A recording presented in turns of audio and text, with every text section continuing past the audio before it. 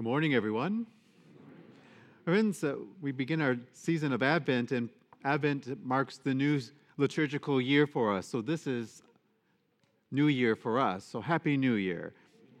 On New Year's Day, you'll hear me reference it again, but that's the calendar year of 2023. So we're in our new beginning, and as we do, we enter into the year of Matthew. So we'll be hearing primarily from Matthew's Gospel, and we're in cycle 1, meaning the readings will come from, we have 2 cycles, 1 and 2. Between the Gospels A, B, and C, this one's known as A for Matthew. And over that cycle of 3 years, we go through pretty much all of the New Testament. And my friends, during this Advent season, we will hear from Isaiah.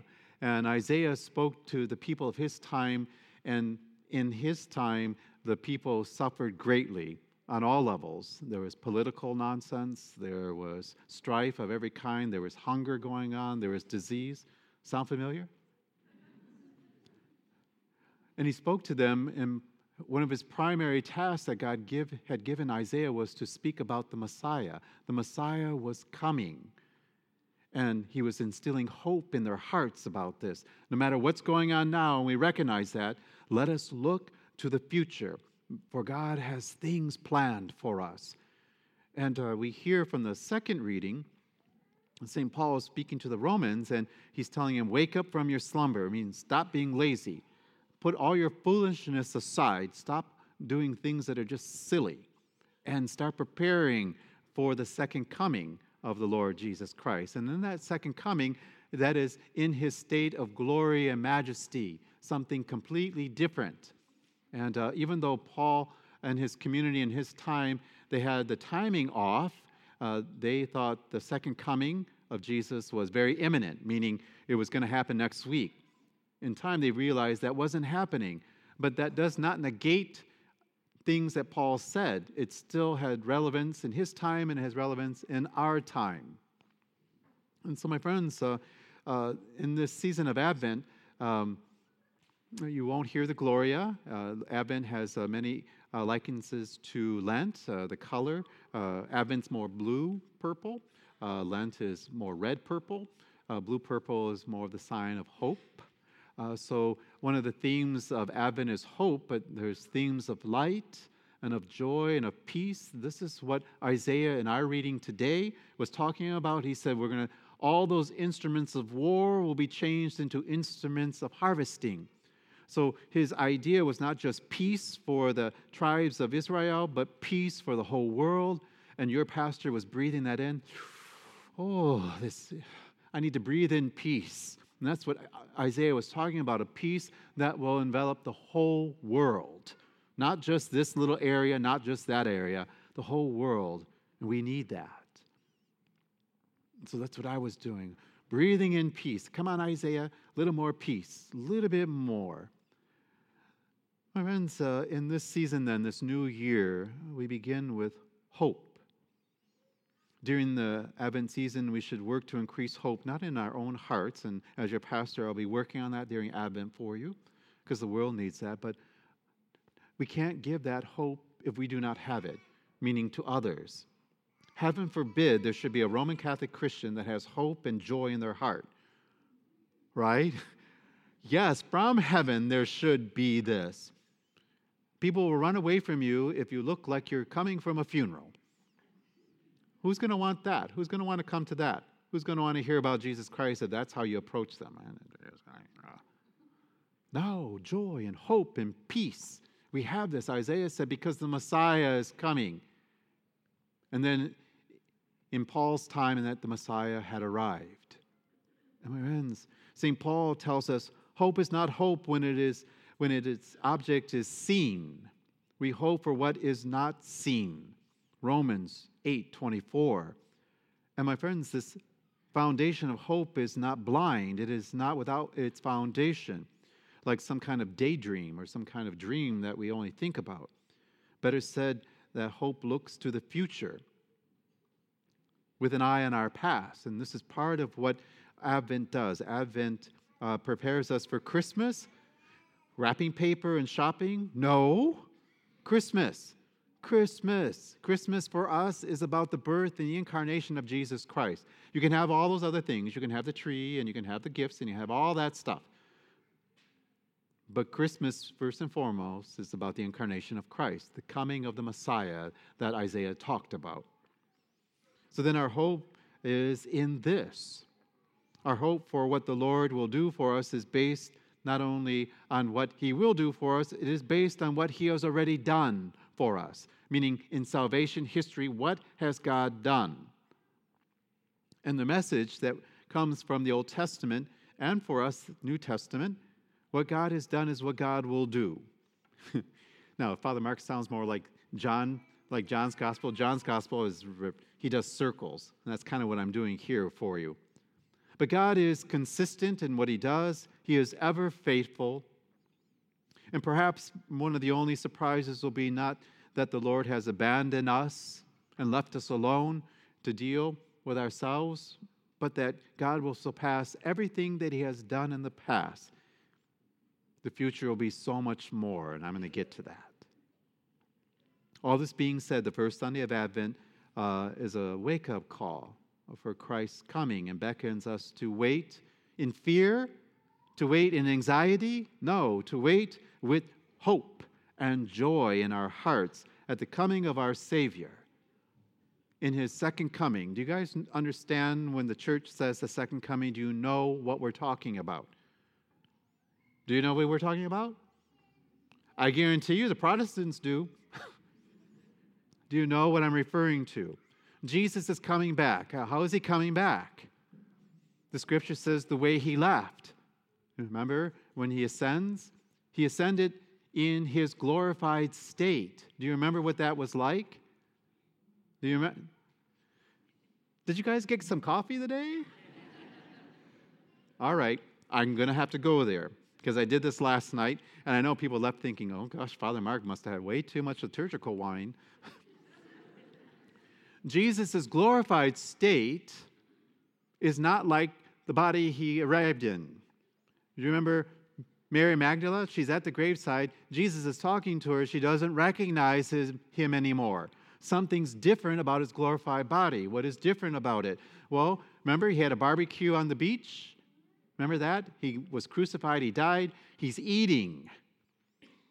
And then after that, he walks right through the walls. I'm looking forward to the day when the glorified state happens and Father Mark, he's going to walk right through that wall. If I do it now, I will knock myself out. You will have to take me to the hospital, and then I will be held for a 72-hour psych evaluation. But there is something different about the glorified state. Jesus is able to walk through solid things. He's able to eat. Did he have to eat? No. He ate because they thought he was a ghost, and ghosts don't eat. And ghosts don't have resurrected bodies. It's completely different. Do Roman Catholics believe in the resurrection of the body? You had better say yes, because we say it in the creed all the time. Here's the issue. You don't hear Roman Catholic priests talking about it. What you hear us talk about, and I do it, and we should, we talk about hell.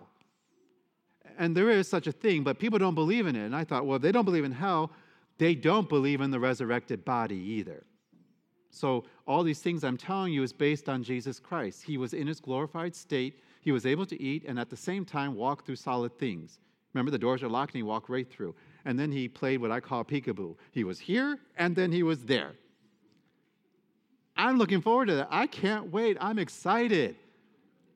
The first thing I thought of, because Father Mark is kind of, I can eat all the cake I want and not get clogged arteries. And I thought, wait, do I have any arteries? Wait, do I even need to eat? What? These things I think about, and while they sound crazy and fanciful, is because I believe in it. So I'm not asking if it will happen. I'm wondering how God does it. Of course, I'll never figure that out until I get there. And the other thing, when we die the first time, when we go to heaven, we do not become angels. I'm sorry, children, that's Hollywood. Angels are different.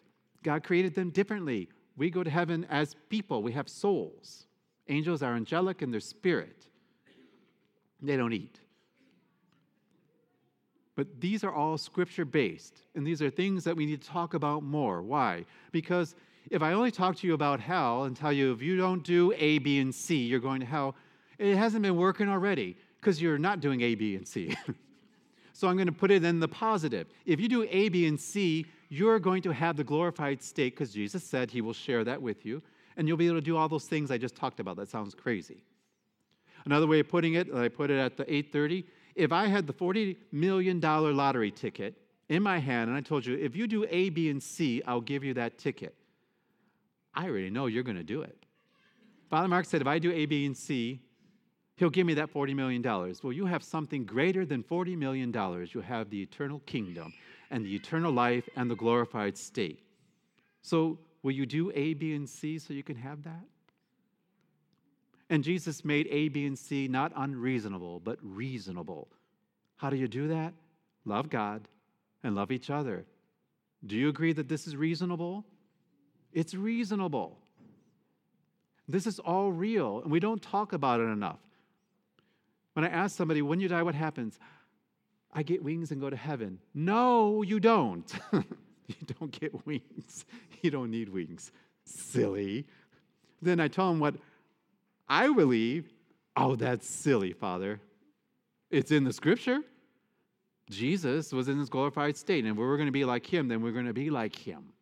Something to be hopeful about, something to look forward to. We don't go there before our time, though, right?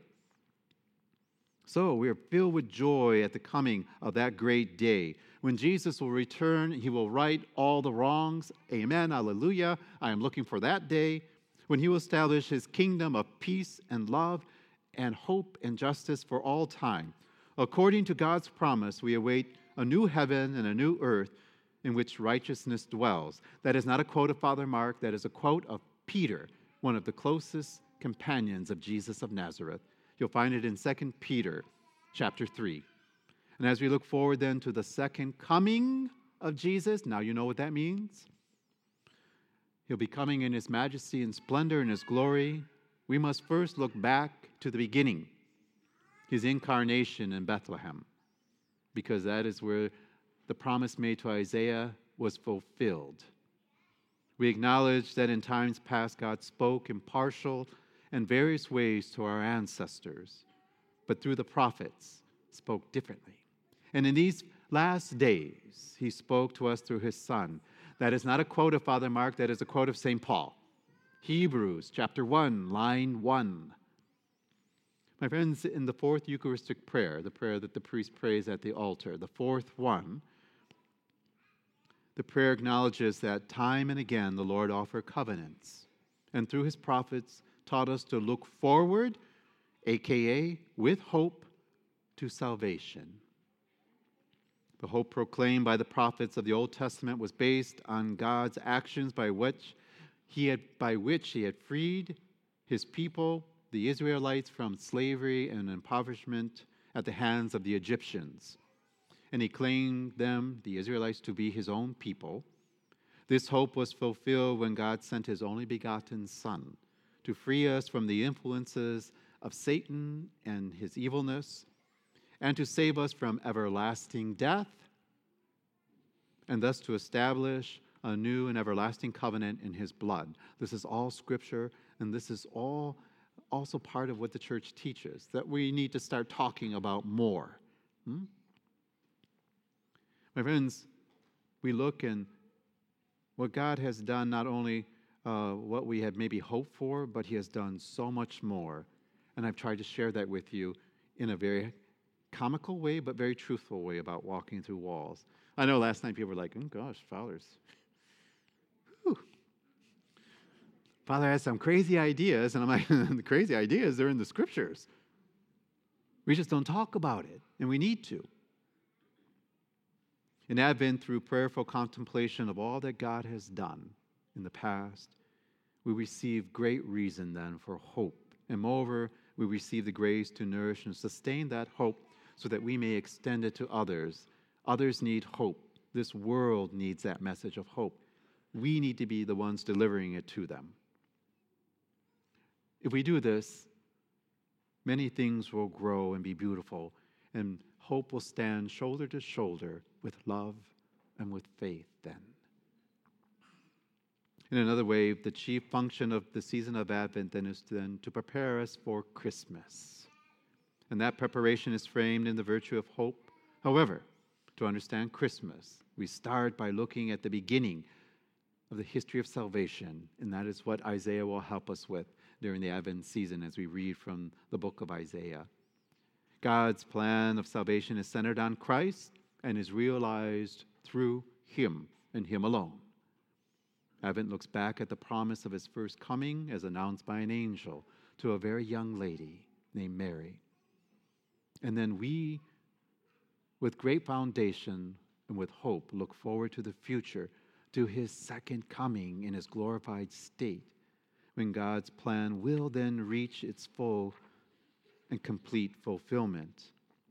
Now, my friends, St. Paul, it was really funny. He in his reading, he said, he talks about that urgency, and we should understand this. And don't be filled with anxiety in this. Be filled with joy. So here's one of the things, oh my goodness, I'm going to have to compete with the child. Oh, baby. That's new life in the church when you hear babies crying, so don't be cranky about it.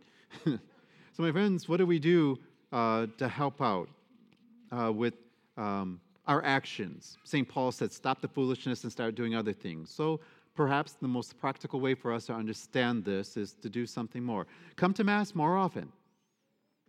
If you can't come to daily Mass because it's in the morning, on Thursday night we'll have Mass at 6 p.m. during the Advent season to help out those. Perhaps you could be more charitable in your words and your deeds, at home and at work, in the parking lot, not only here, but in the parking lot of Costco. Don't say evil and wicked things because they took your parking spot. This is all part of walking in light. Maybe you'll visit someone who is ill. Maybe you'll visit someone, an elderly person who's alone. This is part of holiness. This is part of light, as St. Paul will refer to. We got to start helping the poor that is right across the bridge from us. There are poor everywhere, but there are poor in Tacoma who cannot pay their bills and cannot eat. We need to start caring for them as well as those who are in other parts of the world. We need to start looking here closer. My friends, these are parts of walking in light. Does that sound reasonable? Jesus didn't ask for the unreasonable. Now, my friends, Jesus also in our gospel, he said, it will be like the days of Noah. In those days, they were doing this and this and this and that. So I looked at it and I thought, okay, what does that mean for us? Jesus is saying, I'm going to come back and it's going to be an ordinary day when I do. So you'll be stuck in traffic on I-5. You will be getting married in a church, maybe. Maybe you'll be having lunch. Maybe you'll be at work working. What he said was, you do not know the time or day that I'm coming. And what he described was just an ordinary day. So you need to be ready and prepared for that. And hopefully I've given you the remedy for what that is so you don't do that in fear or in hopelessness, but with joy and expectation. Just be doing all those good things. And when Jesus shows up knocking on the door, you're going to open the door and say, I've been waiting for you. Instead of, could you come back tomorrow? I'm not ready. That's not going to work, is it? Now, my friends, we're about to profess the creed. Take note at the very last line of the creed where it says that you believe in the resurrected body. And I've just told you what that resurrected body looks like. So either you believe it or you don't. If you don't, you shouldn't be saying the creed because that makes you a liar, right? Right? That's my one little piece of fire and brimstone for you today. Outside of that, know of my love for you. And as we begin this new year of Advent, I wish you in this Advent season peace and joy and laughter. Amen?